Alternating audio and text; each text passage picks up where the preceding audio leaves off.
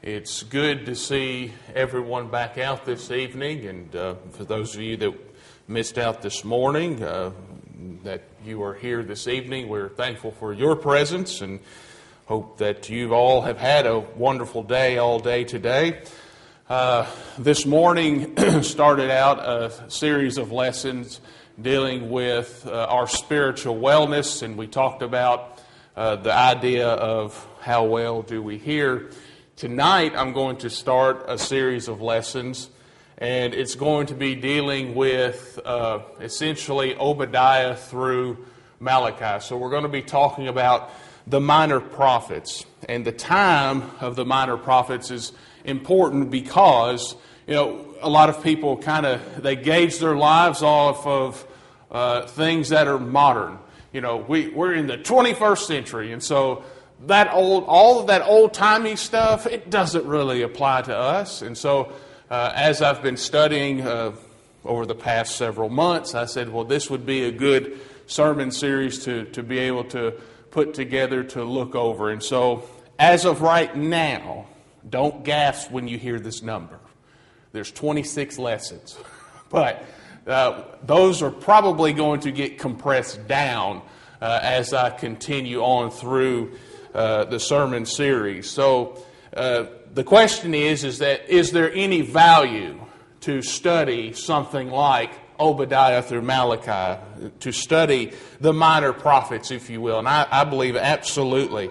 Paul says in Romans 15, verse 4, he says, "For whatever things were written before were written for our learning." And so there's always something that we can take from it. He says that that we, through the patience and comforts of the Scriptures, might have hope. And so, again, people might not find that a lot of these lessons are suited for our time, but I think that's kind of missing the mark, and it's missing the idea. Ultimately, things really aren't that different. Yes, we have new ways of communicating with one another. We have these lovely little doodads, cell phones, and I remember when these first came out. I remember seeing the first brick that everybody had. I remember when they first kind of started getting installed in vehicles and whatnot, and that was just it just always threw me for a loop. I remember my grandfather, he had one of those, I don't remember the model, I just remember it was a big old long car. It was a Lincoln, but I don't think it was a town car. It was a different one. But he had one of those phones in the armrest in the middle console, and I was just like, how do you do that? As a kid, I didn't know how they did all that. And now we've got them walking around in our pockets. We have many computers on us. We call people, we text people, we send emails. There's just all sorts of different ways to communicate. There's different ways of travel. Back then, they traveled on donkeys and camels and all that, and now, I'm in an SUV.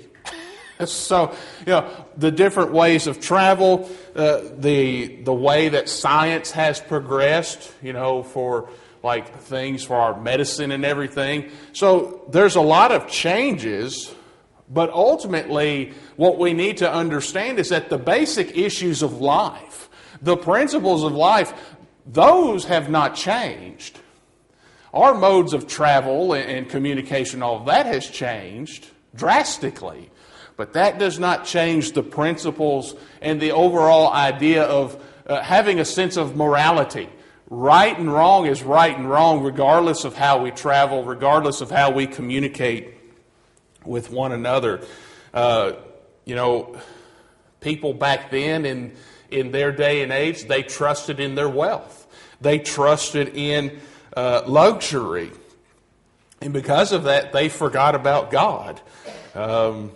Society back then was plagued with violence, with dishonesty, with immorality. How would we describe our society? Violence, dishonesty, immorality.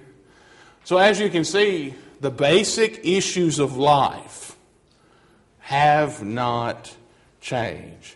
Oppression and injustice is still rampant today as it was back in their day and age. Men back then, they would prefer you to scratch their itching ears than to tell them what they wanted to hear. We see that rampant today, as we talked about hearing this morning. People would prefer you to look at just kind of the outer self, the outer shell of the man. Don't focus on the inner, where we have to do most of our changing as far as the way we look at life, our overall disposition. The outside stuff is easy. Changing the way we dress, the way we present ourselves, that's the super easy part.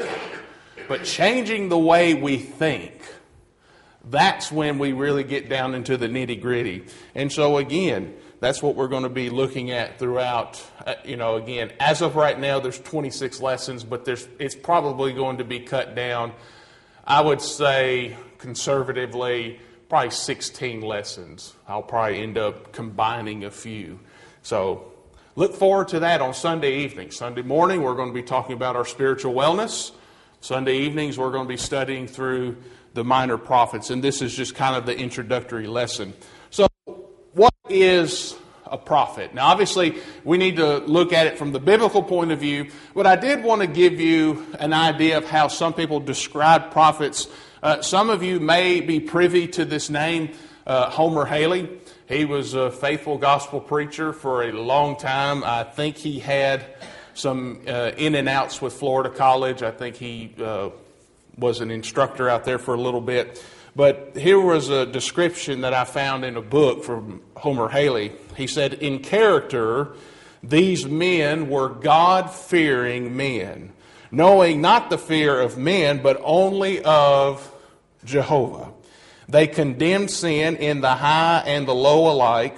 Wherever sin existed, it was to be condemned. They sought to bring men to repentance on the ground of Israel and Judah's relation to God and of God's greatness, pointing always to a grand and a glorious future kingdom in which an ideal king should reign. He further, later on in his book, he describes them as men of the hour. And so when we think about men of the hour, we think of these men as being who God needed for their own time. This is who God utilized to help the people of their time. They became men of the hour because not only did they stand for God, but they preached the principles. Standing for God is one thing, but to go out and to become vulnerable to your intended audience, to be able to stand in front of them and tell them things that they probably don't want to hear. Again, think about it. They called sin what it was. They didn't come up with cute little cutesy names to kind of change to make it where we don't hurt people's feelings. They called it what it was. They preached against sin. They preached on holiness. They preached on repentance. They preached on judgment to come. And guess what? A lot of them, because of the way they preached, we can look back at a lot of the spokesmen for God, they died because of it. So what is a prophet? Ultimately, I think the best way to describe it is a prophet is someone who speaks for God. And when I say for, I'm not throwing out presumptuous speak. No, because we're going to read about that. Those who speak, who presume to speak for God, to say things that God never intended for you to say. But essentially, a prophet is someone who they receive a message from God and then they speak it. And it's unadulterated. It's not changed at all. They say exactly what they need to say. They give out the truth, the whole truth, and nothing but the truth. So, let's take our Old Testaments. Let's go back to Exodus real quick. Exodus chapter 7. We'll kind of flip through for a little bit, different context. Exodus chapter 7.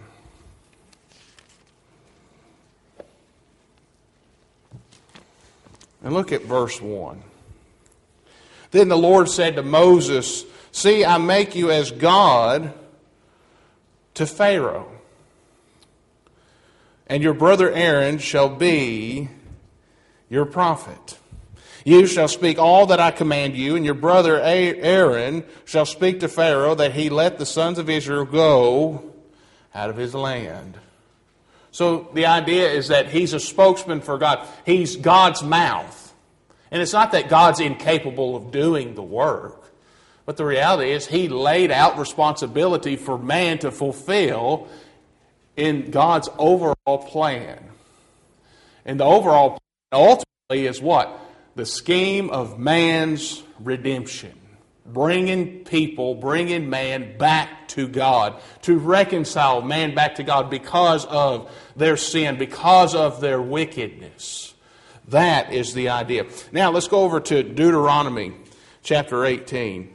This is what the context I was talking about in reference to the presumptive speech.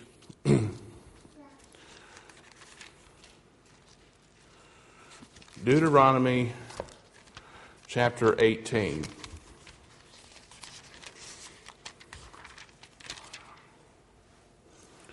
Okay, so this is a pretty long context. We're going to start at verse 9. And we'll read through the end of the chapter. When you enter the land which the Lord your God gives you, you shall not learn to imitate the detestable things of those nations.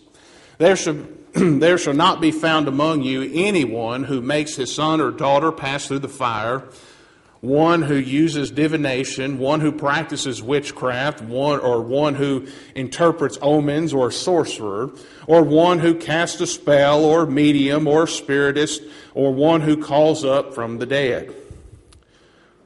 For whoever does these things is detestable to the Lord, and because of these detestable things, the Lord your God will drive them out before you.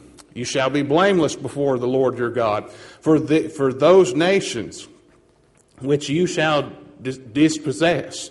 Listen to those who practice witchcraft and to the diviners. But as for you, the Lord your God has not allowed you to do so. The Lord your God will raise up for you a prophet like me from among you, from your countrymen, and you shall listen to him. This is according to all that you asked of the Lord your God in Horeb on the day of the assembly, saying, let me not hear again the voice of the Lord my God. Let me not see this great fire anymore, or I will die. The Lord said to me, they have spoken well. I will raise up a prophet from among their countrymen like you, and I will put my words in his mouth, and he shall speak to them all that I command him. See, yet again, we're having a basic definition of what a prophet is. He is a spokesman for God. God's giving him the word, and what does he do? He says exactly what God says. No more, no less. It shall come about that whoever will not listen to my words, which he shall speak in my name, I myself will require it of him. But the prophet who speaks a word presumptuously in my name, which I have not commanded him to speak, or which he speaks in the name of other gods, that prophet shall die. So here's the thing. God could have given these men a word, and then all of a sudden they just start deviating. Yeah, well, I know you said this, God, but I think I like it a little better over here. That's what they do with God's word today. We have direct instructions, direct revelation right here in our very hands, the perfect work of the Holy Spirit. And man looks at it and says, yeah, well, I just don't believe it. Or I'm just not going to follow it. I'm just not going to do it. I would say that goes beyond presumption, right? Then it says, you may say in your heart, how will we know the word which the Lord has spoken or has not spoken? When a prophet speaks in the name of the Lord, if the thing does not come about or come true, that is a thing which the Lord has not spoken. The prophet has spoken it presumptuously. You shall not be afraid of him. So ultimately, God made it possible for Israel, for the inhabitants of Israel and even of Judah, to recognize whether or not they had a prophet among them. If the things that they say come to pass, then guess what? Then it's true. But if it does not come to pass, guess what? You have you have someone who's a false teacher. You have a false prophet among you. Remember over in Acts chapter 11, I'm not turning there, but remember when Agabus comes about and he prophesied, he tells them, hey, there's a great famine coming, and this was under the rule of Claudius Caesar. Okay? So that great famine, what happened? It came. It actually happened. And they were warned about it. So what did the Christians do there? They gathered together, they took action, they sent relief to the elders of Jerusalem, of Judea. So those things came about. You also have, there's the word seer that's used in the Old Testament that describes God's prophets. They could see what others could not see. And so there's multiple ways to define a prophet, but ultimately a prophet is someone who speaks the Word of God. They speak God's Word. They speak the oracles of God. They give out the truth of God so that the people can benefit. And they preached on a slew of things, by the way, because the next question that we need to consider is, what did they preach on? What did they talk about? Okay, well, first, they preached a relevant message. They preached a message that was going to be relevant to the people. They didn't have CNN. They didn't have MSNBC. They didn't have Fox News. They didn't have Facebook, or I don't even think it's called Twitter now. I think it's called X. They didn't have any of that. They didn't have social media. They didn't have headline news. What they would do is they would preach God's response to a national crisis. A lot of it had to do with their sin. They would preach, thus saith the Lord. God spoke it to them. Guess what? They turned around. After God spoke it to them, they turned around and say, people, this is what God's saying. God's telling you, if you don't repent and turn back to Him, because that's also something they preached on, was repentance. If you don't leave your idolatry, if you don't leave your wickedness, and you don't change, God's going to do something about it. So they preached, thus saith the Lord. And so you have to think of, you have Nahum, you have the idea of Jonah and Nineveh, which we talked about this morning. You have Joel, you have Zephaniah. What did they do? They would talk about the day of wrath. They talk about the days of distress. They would talk about nothing but trouble. They didn't really bring about great news. That's one reason why I don't watch the news. They don't deliver anything that's useful. They don't deliver anything that's good news. It's all a bunch of hoopla. And of course, everything's just controlled by the centralized media, so we're not going to go there tonight. But here's the thing. The prophets of God, they were men of good character. It took conviction. It took character. It took courage to speak what God was expecting them to say. Because here's the thing. Have you ever been the person who's had to go into the room and give someone some bad news? I used to do that. That used to be, I would say that's kind of my job still. I give people bad news. Look, if you don't change it, you don't repent, you're not going to experience the blessings of God. That's bad news to people. But actually what I preach is the good news, is that you can give up your sin.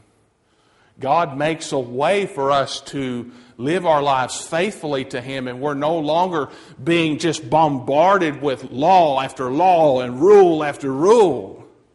We don't have that in our lives anymore. We actually have the good news. The sacrifice has already been made. I mean, we have it simple. We have it easy. But in my previous past jobs, I'd have to go give people bad news. I used to have to do death notifications for people. People who's died in car wrecks or burned up in houses. That's not pleasant. And it takes almost, I don't want to say a stone-faced killer, but that's what I want to say. It takes someone who can just put on that face for 5 minutes to explain to them that they have lost a loved one. You're never going to see them again. That takes conviction. It takes courage. And it's difficult. It's not easy. But that's simple compared to, we're talking about the words of life. We're talking about eternity. And some people still don't get it because they don't have the conviction. They don't have the courage to stand up and to say what is right. To give people the actual words of life. To give people Jesus. People say, well, I don't want to hear all that doctrine stuff. Just tell me about Jesus. Okay, well, let me tell you about Jesus. Jesus says, if you love me, you will do what I command. That's what Jesus said. When Philip preached to the Ethiopian eunuch there in Acts chapter 8 and around verse 35, he says, do you understand what you're reading? When the Ethiopian eunuch was reading out of Isaiah 53. He says, how can I unless someone teaches me? So he began at that scripture and he preached Jesus to him. It's as simple as that. Doctrine and Jesus are synonymous. They go together hand in hand. They're not bipolar opposites like the denominational world would have you to believe. And so the prophets of God, what did they do? They spoke the message that God wanted to at the time that He wanted them to preach it or speak it. And they were all kinds of different men. And you know, you all have experienced that. I know this. So, I mean, you guys have had men like Harold Thornhill. You've had men like Wayne Greason. You've had men like Jason Langford and Tanner Campbell. And then you have me. I'm like really the odd duck out there, right? Just totally different style of a speaker.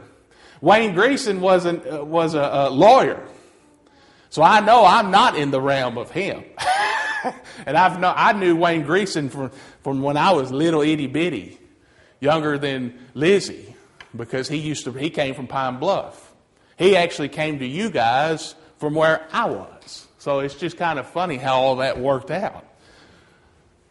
But the prophets were different men with different style of speaking. And you think about Amos. He was like the hillbilly. He was me. And then you have Hosea. Two totally different men. And sometimes we get in that groove of complacency and we accept one at the exclusion of others. Because one sounds maybe a little more sophisticated. Or maybe some sound too sophisticated. I mean, that can also very well be true, where someone's just, everything they say just goes right over your head, and there's no relation. There's nothing relatable about their message because they're just making it hard, making it difficult. But the messages that the prophets of God gave the people were all messages that they could understand. God does not expect us to be rocket scientists. He does not expect us to go out and work for NASA and to get ourselves on the moon or to get us to Mars, as they're trying to do for some odd, strange reason. God wants us to go to heaven. That's what God wants. He wants a relationship with His creation. And so, what's one of the messages of the prophets? You think about Jonah. Look at Jonah chapter 3, verse 6 through 10. Then word came to the king of Nineveh, and he arose from his throne and laid aside his robe, covered himself with sackcloth and ashes, and he caused it to be proclaimed and published throughout Nineveh by the decree of the king and his nobles, saying, let neither man nor beast, herd nor flock taste anything. Do not let them eat or drink water, but let man and beast be covered with sackcloth and cry mightily to God. Why? Because the message that they just received is if you don't repent and you don't change, you are going to be destroyed. Cry mightily to God. Yes, let everyone turn from his evil way and from the violence that is in his hands. Who can tell if God will turn and relent and turn away from His fierce anger so that we may not perish? Then God saw their works, that they had turned from their evil way, and God relented from the disaster that He had said He would bring upon them, and He did not do it. Do we or do we not still preach that same exact message today? To say that that message is not relevant today is to just be oblivious to the reality that somehow in some way things are worse off now than they were then, or that they're not as bad now as it was then. Are you kidding me? Turn from your wickedness and cry mightily to God, so that none of these things will come upon you. Is that not the same message that Peter gave Simon? Remember Simon the sorcerer? You ever thought about that for a moment? We still reference him as Simon the sorcerer, and yet he became Simon the Christian. You ever thought about that? But he made a mistake. He made a grave mistake. He said, here's money. Give me this power also so that I can lay my hands on people and give them this gift as well. And Peter said, may your silver perish with you. And what was his response? Pray for me that this does not come about. Peter did the same thing in the first century as Jonah did to Nineveh. Still preaching the same message. We are preaching the message for people to repent and to break sin out of their lives. Not this half and half. Not half repentance, but complete repentance. Over in Joel chapter 2, verse 12 and 13, it says, therefore also now, saith the Lord, turn ye even to me with all your heart, and with fasting, with weeping, and with mourning, and rend your heart, and not your garments, and turn unto the Lord your God. That's the same message that's been preached for thousands and thousands of years. They preached distinctive morality. They called sin what it was. That's the reality. Over in Hosea chapter 4, verse 11, he said, whoredom and wine and new wine take away thy heart. Or if you were to say that today, people would just be open arms. I can't believe you said that. Do you want a preacher in the pulpit who's placating and sugarcoating the truth? Or do you want to be someone who's being seasoned with salt? But what happens if the salt loses its flavor? It's no good. Not even to be trampled underfoot. But that's what people have today. Don't call sin what it really is. Let's change the name of it. Let's not call it murder. Let's call it manslaughter. Even our own government's done it. And you probably didn't even recognize it. They do it to take away the harshness of the reality of what has transpired. And the thing is that there are murderers who are not convicted as murderers because we have a justice system that does not preach and bring about justice.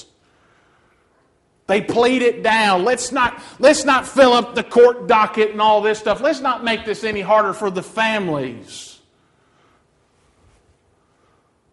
Corporal punishment, capital punishment, the death penalty. We shouldn't be doing that.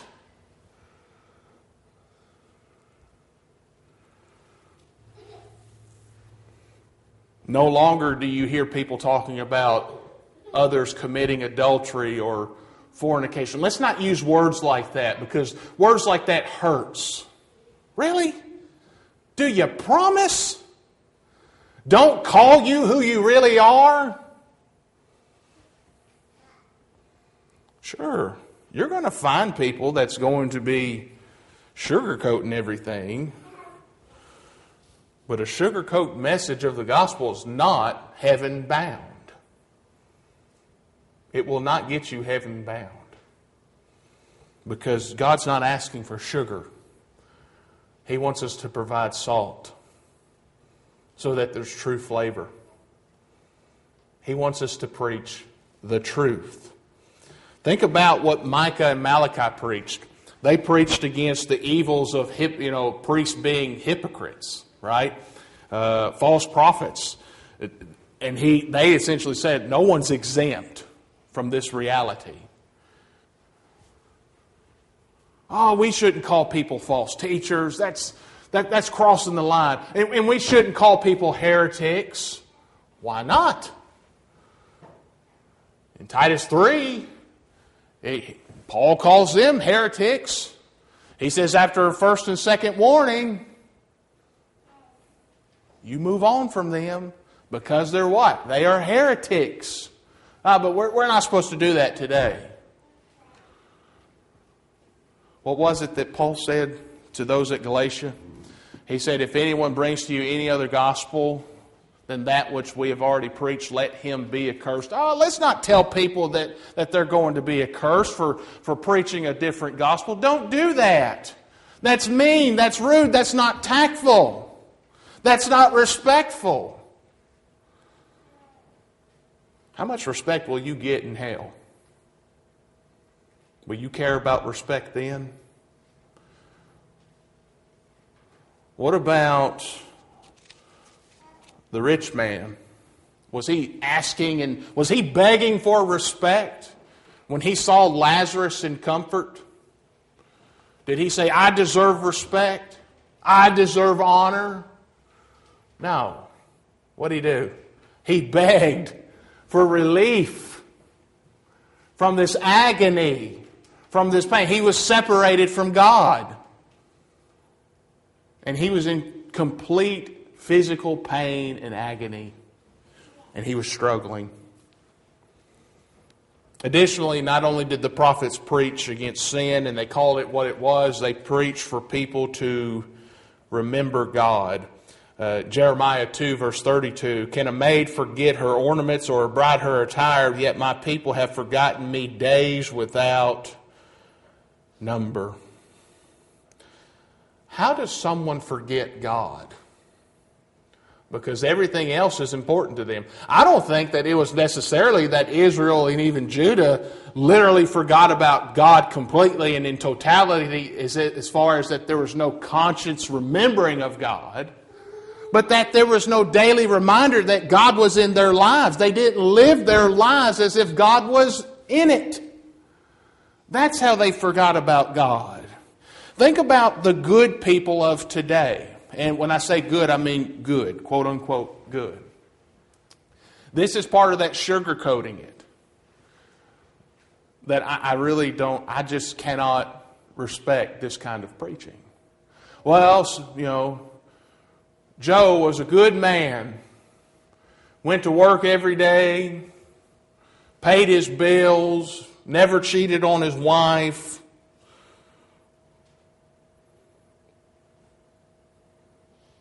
But he left God completely out of his life. How is Joe a good man?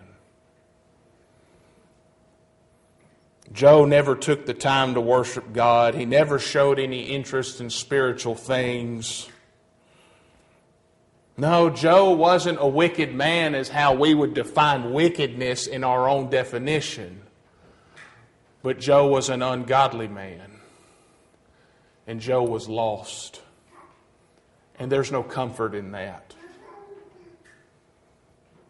And it does no good to sugarcoat any of that. People need to see the harshness and the reality of the life that they choose to live. If you choose to live your life without God in your daily life, you are choosing an ungodly life because God is not in your life. And if God is not in your life, there is no way we can be saved from our sins. They preach the sure judgment of sinner.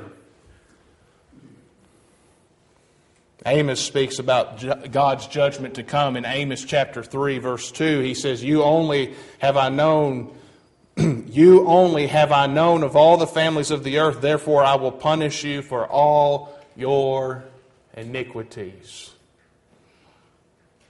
It's not a question of, if God does it. No, He will. Will God hold us accountable for our actions? Let's go to the New Testament real quick. Let's go over to 2 Corinthians chapter 5. 2 Corinthians chapter 5.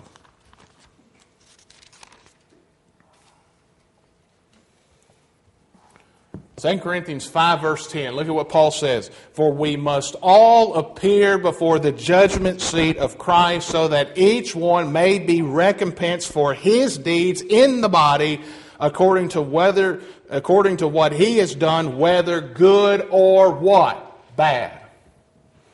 Is that not the same message that Amos preached?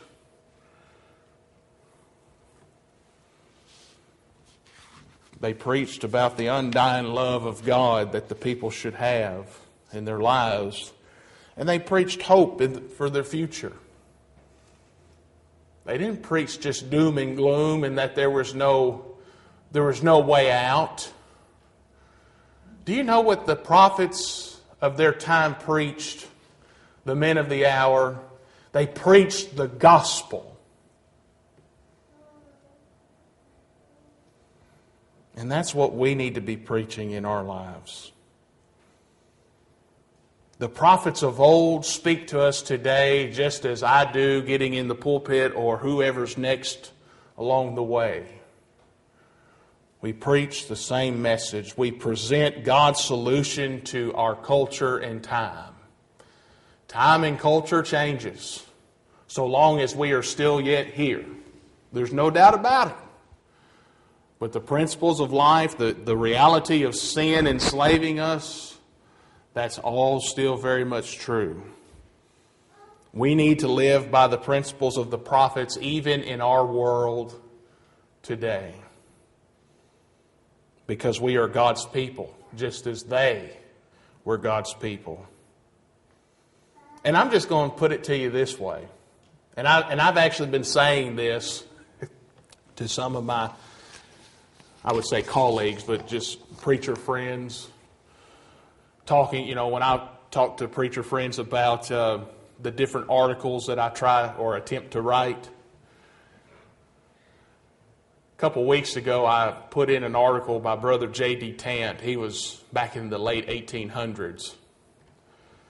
And several of you actually approached me about that and had mentioned, have you read his book? There's a book about him. And I said, no, I haven't. I need to get it.